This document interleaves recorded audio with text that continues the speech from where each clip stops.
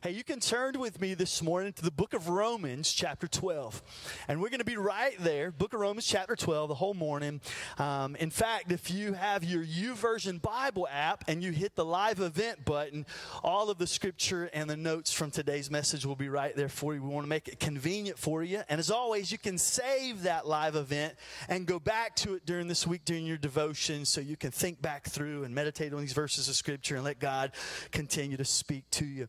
We've been in a series the last couple of weeks called I Need a Win. I Need a Win. And if you're a sports person, that really speaks to you, because you may have a team that you need a win. I had somebody get on me this past week. They wanted to know why we always talk about ACC football around here, and we never mention the real teams in the SEC, okay?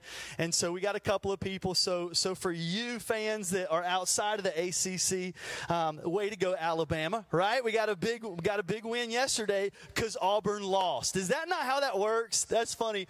You know that you're a big fan when you care more about the team losing that you don't like than the team winning that you do pull for. Like, you know you're a big fan then. So for all my Alabama fans, that's your SEC plug right there. So that's the last one you'll get. But NC State still undefeated. That's super cool, right? That's pretty neat, at least for another week, because we play Clemson this next weekend.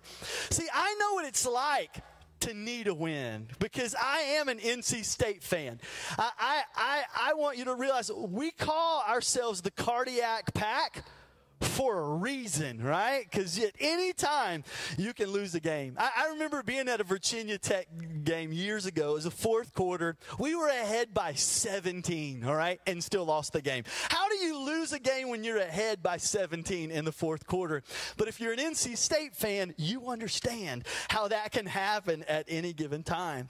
And so this idea of I need a win is not really about sports, but I think we can all say at some level in our lives that we would be able to say, you know what, I need a win.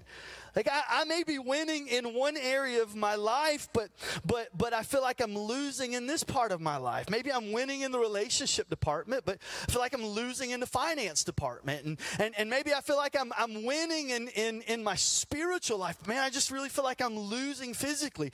For some of us, it's been a long time since we've experienced a win. But here's what we've been talking about. We've understood that to live out God's promises in His Word, we have to follow God's pattern. We got to follow God's pattern. And we looked at two verses of Scripture last week in Romans chapter 12, verses 1 and 2. And so we're going to pick up where we left off last week in verse 3. And this is what the Apostle Paul writes. He says, because of the privilege and authority that God's given me, I give each of you this warning. Don't think you are better than you really are.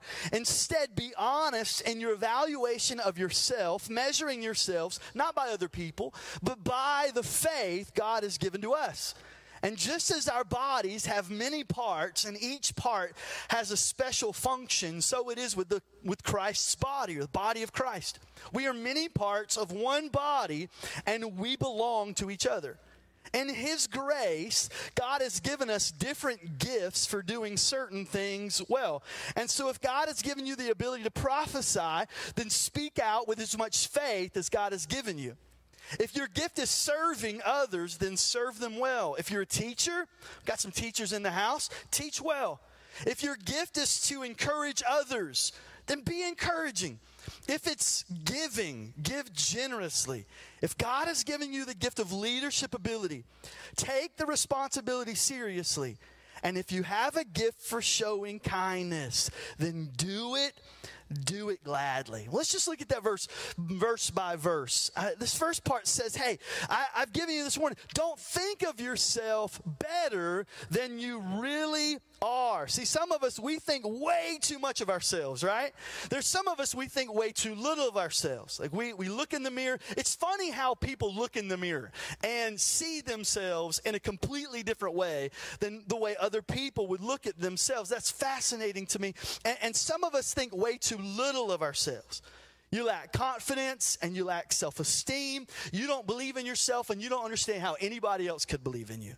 But on the flip side, there's some of us, man, we have a pretty inflated ego and we overestimate ourselves. We don't need anybody to tell us how good we are because we remind ourselves daily how great we are, right? This world is blessed that I am able to be here today. You know, they kind of walk into the room that way.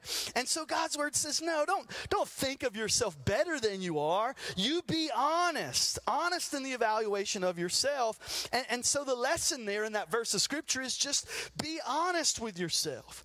Don't think of yourself too highly than you should. In other words, you aren't that great, okay? But here's the other side of that. You aren't that bad either. The fact that Jesus gave his life on a cross for your sins and demonstrated how much he loves you shows you how much value that there is in your life. So when the world looks at you and says you're nothing, when you look in the mirror and try to tell yourself that you're a loser, Jesus says you are an overcomer because he has overcome the world, and greater is he that is in you than he that is in this world.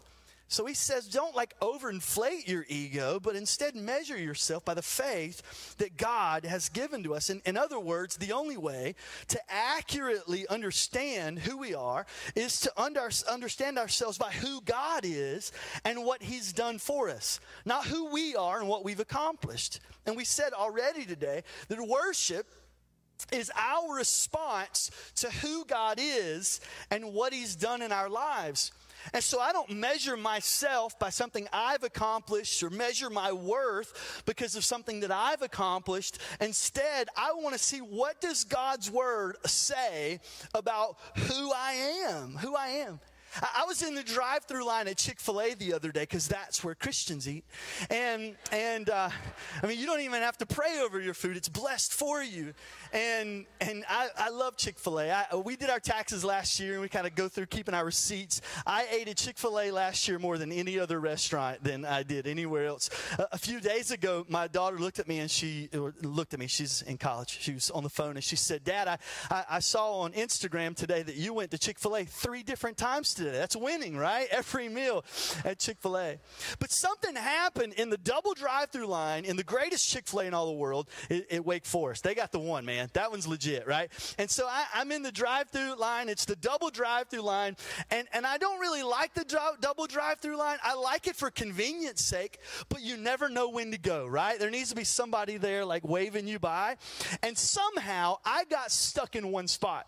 And maybe I'm Mr. Nice Guy. I got my North Park sticker. I don't want anybody to feel, like I cut them off. And so I just kept letting them go. Before long, I was 5 behind.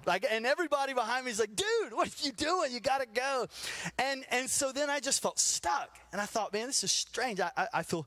I feel stuck. And so all of a sudden, I see some guy walking and bypassing all of these cars. He walks all the way back to where I am with a bag and my large Diet Dr. Pepper, and he hands it to me. And I'm like, y'all, this is VIP status right here.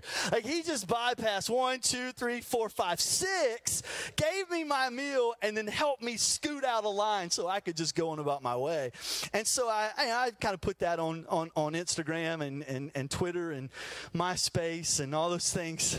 I actually do have a MySpace page, and I can't figure out how to delete it. And I tagged Chick-fil-A in the post, and they responded back. It was pretty cool. But one of the things that I just put like hashtag MVP status, right? And a pastor friend of mine, you know how they kind of comment underneath that. His comment was this. He said, "They know who you are." And then his wife commented right after that, and I love this part. She put ... and whose you are. And that got me a second. We have to know, according to God's word, who we are. And not because of something we've done, but because of what God's word says about us. And not just who we are, but we have to be reminded whose we are. Man, we are his, and we are made in his image, and he loves us. And that includes you. I'm a big Lauren Daigle fan, and Lauren Daigle just released this new album, and there's a song on it that says, "You Say." That's the name of the song. And I want you to listen to the words of this song. It says, "I keep fighting voices in my mind that say I am not enough, and every single lie that tells me I will never measure up. Am I more than just a sum of every high and every low? Remind me once again just who I am, because I need to know. You say I am love when I can't feel a thing, and you say I am strong when I think I'm weak. You say I am held when I am falling short, when I don't belong. Oh, you say that I am yours. And so right now, I've asked Breeza to sing this song for us. And so I just want you to prayerfully consider these verses of Scripture today and meditate on the words of this song and let God remind you who you are today.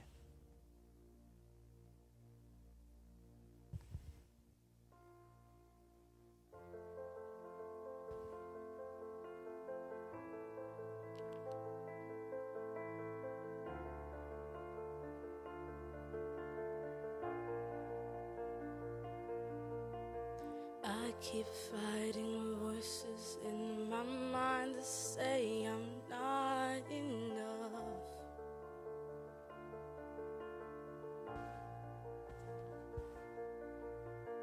Every single lie that tells me I will never measure up.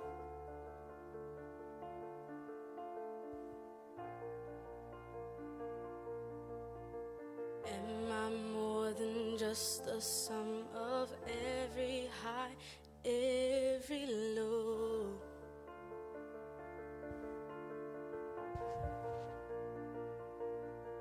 Remind me once again just who I am, because I need to know. Ooh, oh, you say I am loved when I can't feel a thing, and you say I am strong when I am feeling weak, and you say I am held when I am falling short, and when I don't belong. Oh, you say I am yours, and I believe. Oh, I believe what you say of me. I believe the only thing that matters now is everything you think of me.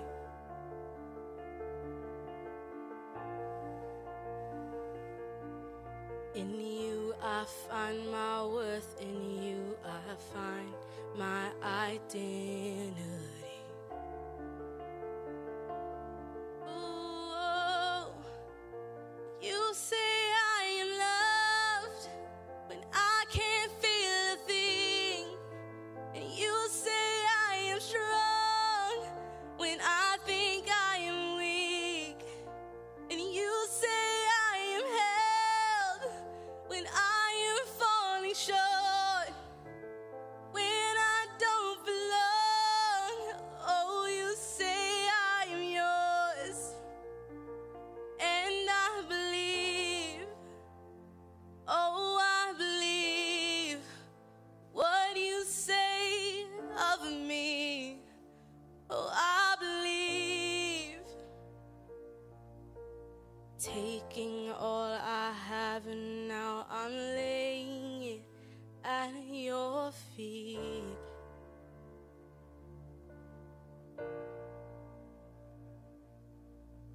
You'll have every failure, God, and you'll have every victory.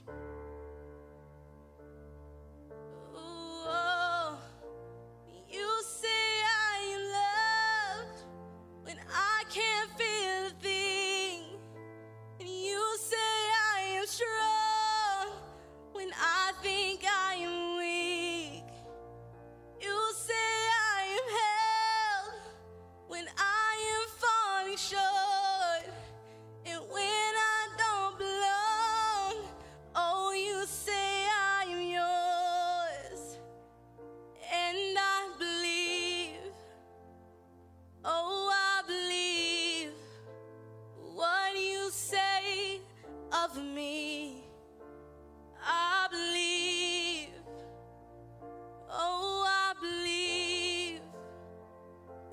yes, I believe what you say of me. I believe.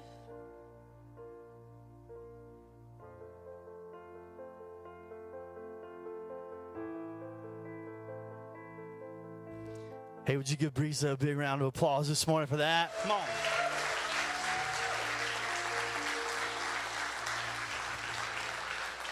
We got some talented students right there. That's amazing. I love you, Brisa. She also could have played that on the drums, the guitar, a cello. She could have rapped it, and she could have stood on her head while she did so. She's talented. And honestly, what she just did was demonstrate what these next few verses of Scripture say. It says, just as our bodies have many parts, and each part has a special function, so it is with Christ's body.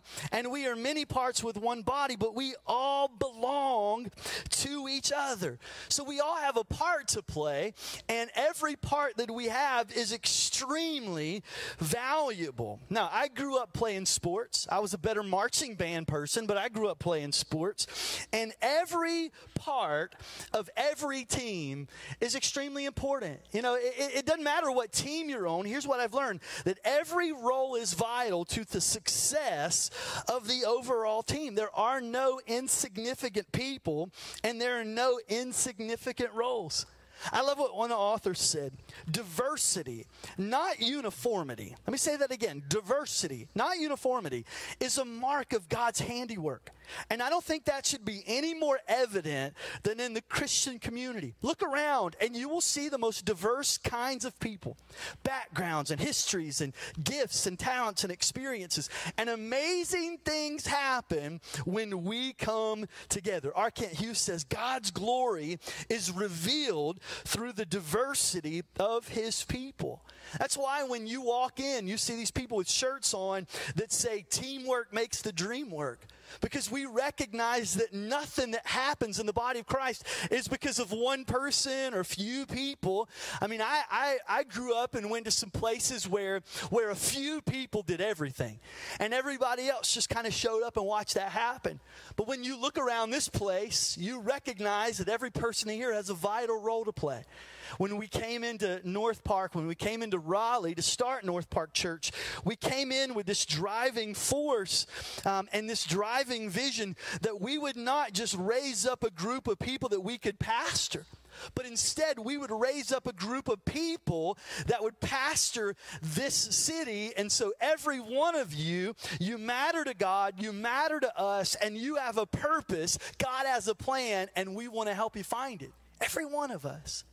How many of you remember the movie Braveheart? Do you remember that? Men, you better raise your hand or you have to turn in your man card when you walk out of here.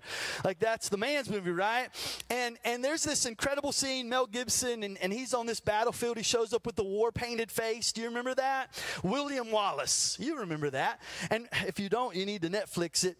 And William Wallace, like, stands up to try to get his fellow Scotsmen to fight this battle with him. And this is what he says. He says, dying in your beds many years from now, would you be willing to trade all of the days from this day to that day for just one more chance? That's a little dramatic, right? And come back here and tell our enemies, here it is, you ready? They may take our lives, finish it with me, but they'll never take our freedom, right? And it's just like inspiring. And he asked the question, will you fight? And what we remember is everybody raising their swords and screaming, yes, we will fight. But if you go back and watch the movie, that's not exactly what happens. That is the response a little bit later, but only after there's a little short dialogue between William Wallace and one guy who's really honest. When William Wallace says, will you fight? He says, no, we will run and we will live. And he walks away. And then he kind of does this whole speech, and then they finally do go fight. But not that guy. He went home and he lived, you know. But that's kind of the thing. Like when you step up in your organization and when you show up on your job, or maybe you're in a team meeting in your school or whatever it is, I can just kind of hear your supervisor or your manager or your boss or team leader, whoever it is, trying to inspire you. I can just see it right now, just in your setting every day. I can see somebody looking at you going, will you fight? Will you see a vision fulfilled? Will you commit your best effort? And you're like, nope, gonna get my paycheck and I'm going home. You know, if that's all we're doing is just trying to cash a paycheck, man, where's the purpose in that? If we're just trying to make it until Friday, then where's the purpose in that? I made a decision a long time ago that I don't want to just count my days. I want my days to count. And every day that I show up, no matter where it is, I want the world to be different because we're here. Like, that's living on purpose. That's a plan that God has for our lives. And I want the world to be different because we're here. It doesn't matter if we're in a school system. It doesn't matter if we're on the athletic field, or if we're in a cubicle somewhere, in a boardroom, wherever it is that you do what you do every day. I believe the world can be different because you're here. Don't just count your days. Make your days count. You have a purpose. God has a plan, and let's walk in that. I like how Andy Stanley says, and that vision for your life, it is a clear mental picture of what could be. But it's fueled by this conviction that that's the way it should be in our life. And I think every one of us need a vision in our life, a clear mental picture that every day we wake up and realize this is what we're doing. This is our why. This is why we show up. This is why we do the things that we're doing. It's a clear mental picture, and it's fueled by a conviction that this is the way it should be. Like, this is the way it should be because I was created with a purpose. God has a plan. I want to walk in that plan. And every one of us, that's going to look a little bit different. Why? Because verse 6 says, in his grace, God's given us different gifts for doing certain things well. Now, Brisa steps up onto a keyboard and she begins to play this, and she plays it well. And we sit back, and it's reflective and it's prayerful, and it's like, wow, that's so beautiful. God gifted her beautifully, and she's using her gifts well. There's only about 4 people that I know in this room that could have gotten on that piano and did something similar to that. The rest of us, it would have been like amateur hour, it would have been like karaoke, and none of us would have got nothing out of any of it. Why? Because you weren't created to walk in the gifts and ability that she has. God uniquely gifted you with skills and desires and loves and likes and purpose and ability that you are to use for him. And so he says, so if God gave you the ability to prophesy, then speak up with as much faith as God has given you. And he actually gives us a list of gifts that some of us might fall into. Well, let's look at them, because I think every one are necessary for us to pastor a city that he's called us to pastor. He says if you have the ability to prophesy, what does that mean? I think some of us think when I even say the word prophesy or prophet or prophecy, we automatically think about what? The future, right? Somebody who has the ability to foretell the future. The prophets of God that we see in the Old Testament. Well, prophecy, that's a part of it, is to be able to foretell the future, right? God gives the dreams and speaks to the heart. And I've had some people speak some very prophetic things over me and our church and our family, and those things have come to pass. And it's been really cool to watch how people operate in prophetic gifts. But it's not just about the future. It's also about forthtelling the present. In other words, it's just about telling the truth. So basically, someone who has the gift to prophesy is a person who really has the ability to speak truth into someone's life and do so in a way that is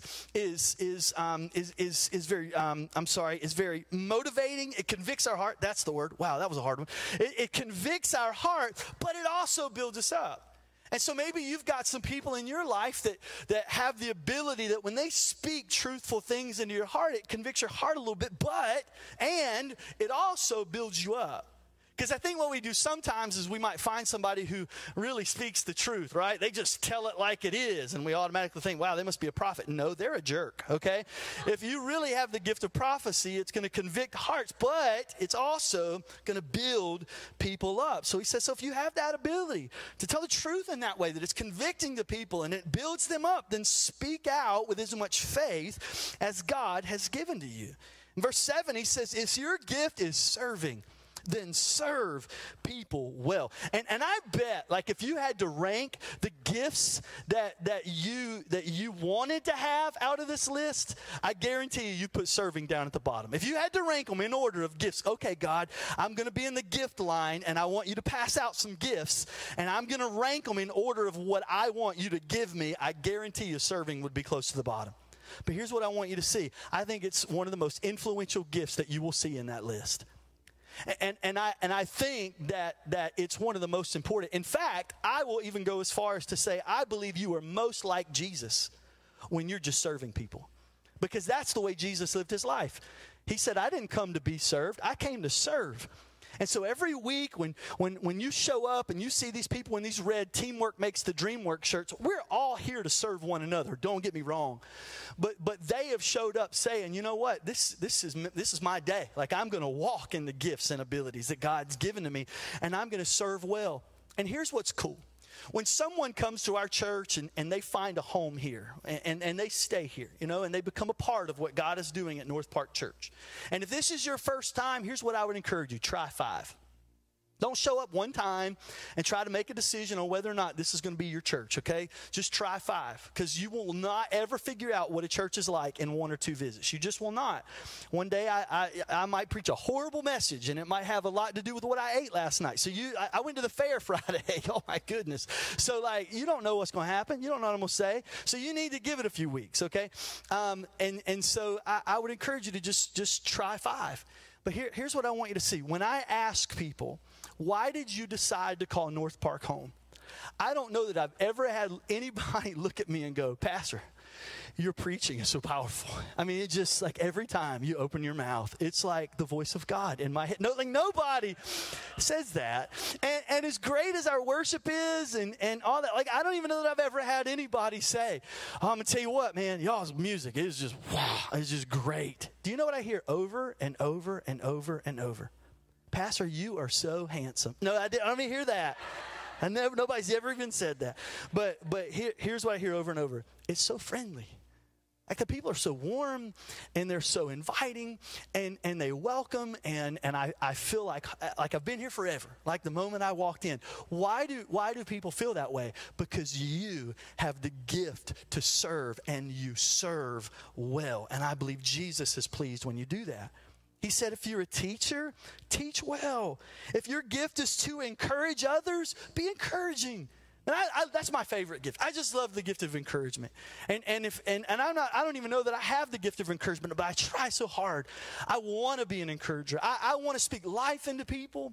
I want to lift the room when people are there. Like I want people to feel empowered. I want people to feel encouraged, because I believe a word of encouragement, just a word of encouragement, may be the one thing that gives somebody the hope that they need to keep going and not give up on that particular day. Man, if you have the gift of encouragement, encourage people. If you have the gift of giving, then give so generously.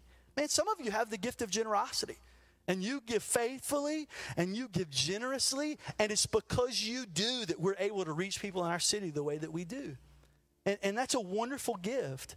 And I know that giving is weird to talk about in church and not here, because we talk about it in the right way and we're accountable and we're great stewards of what God's placed in our hands. But I recognize that the gift of stewardship and the gift of generosity is an overlooked gift in the body of Christ. I remember when I was a youth pastor at a church in another place, and there was this one particular man that would walk in from the community, and he would visit occasionally, and when he would, all the ushers would like get off, he's here, you know, and the offering plate would go by, and somebody would come by and go, oh, he put in a big check that, oh, he's here, you know, and it used to make me sick. It just did, because I thought, you know what, that check that he just stroked was nothing to him. You know, when you have everything and you give, that's nothing. What about this lady over here that shows up every single week who's on a fixed income, but she gives like that widow in the Bible, you know, that we still read about and talk about and preach about. She gave everything that she had, all right? I'm a lot more impressed by the faithfulness of this person than that dude who shows up occasionally and drops in a check. This is the gift of generosity I'm talking about. Do you see what I'm saying? And so I'm talking about faithfulness and just being who God called you to be. We're blessed so we can be a blessing to other people. It doesn't matter how much it is. And you might think, I don't have the gift of generosity. I don't give big checks. Man, if you give what God has laid on your heart and you're a steward of what God's placed in your hands, yes, you do have the gift of generosity. So you keep giving generously. And then he says, if God has given you leadership ability, then take the responsibility seriously. Leadership is influence. And some of us are wasting the influence that we have. And I'm not talking about here at church. I'm talking about in your jobs. And some of you have this incredible gift of leadership, but yet you're not using it to leverage the love of God into people's lives. Are you leading people to a relationship with Jesus? God is giving you influence. And so if you have that leadership ability, then take it seriously. And then he says, if you have a gift for showing kindness, then do it. Do it gladly. So what's the lesson? Whatever gift God has given you, use it. Whatever your gift is, use it.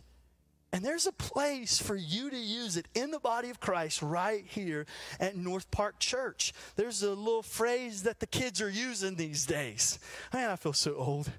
The phrase is, you do you. That's okay. You just do you, okay? I'm going to do me, you do you. I never heard that before until just recently. I like that. You do you.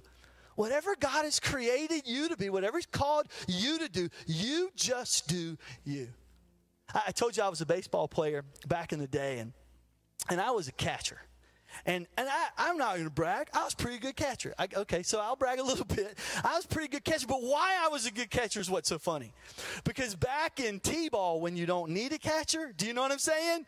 I was the catcher, okay? And that's where they put the worst kid, right? And if your kid's a catcher, sorry. That's just the way it is, all right? But that's what happens, all right? No, all right. Hey, Braswell, why don't you stand back here away from all the action, okay? All right. And if something's happening at home plate, you just get out of the way. Johnny, you come over here then, right? That's kind of how that happens. So I did that for a few years, and then I made it up to Little League, right, when they actually do pitch. And I'll never forget the day our catcher or our coach looks at all these new kids and is like, hey, anybody ever been catcher before? It's all I've ever done, buddy, right here, right? So then they taught me to, like, really be a catcher with the equipment on and everything, man. Hey, athletic cup, the whole deal. It was like a cool deal. I'd get bored, and I'd take it out and play fighter pilot. I'm sorry. That's my favorite joke ever. I'm sorry. That's so horrible. That's bad. But I'm so sorry. My wife's not here today. You just don't know what's going to happen, okay? She kind of keeps it back. But I always wanted to be a pitcher, and nobody would ever give me a chance to pitch. And I went through all of these years always just putting that catcher's equipment on and being a catcher. I never had the opportunity to pitch, and I always wanted to. And every game, I'd beg my coach, come on, man, let me pitch. Just one time. Just one inning. It doesn't even have, just one inning. Just one batter. It'd be fine. No, you just keep catching. And dang, Gerard Norman, every time. Some of you know Gerard. He was always pitching. And my last game of Babe Ruth, last game of baseball I ever played, my coach looks at me and he says, Anthony, this is the last game you ever play, man, because you're not going anywhere beyond here. Okay, career's going to end here. Today is your retirement, you know. And he says, you want to pitch? And I was so excited, man. I was like, yes, I do. So Gerard, who was normally the pitcher, he put on the catcher's equipment, and I warmed up, man. I was throwing the heat. I mean, I was bringing it in warm up, and I stepped up, first batter, stepped up. And that first batter, I threw 4 straight balls, and I put them on the base. And the second batter came up, and I threw 4 more straight balls. And I'm just going to make this story short. I threw 16 straight balls, and I never threw a strike. I walked in the first batter. He just kind of walked across the plate. And I finally looked at the coach, and I was like, take me out. And so I took myself out of the game. And so my record of pitching is like 0 strikes, 16 balls. It's not good. That's not a good ERA, right? And so what am I saying? I'm saying be who God called you to be. Don't be somebody else. Don't try to walk in somebody else's anointing. Don't try to walk in somebody else's giftedness.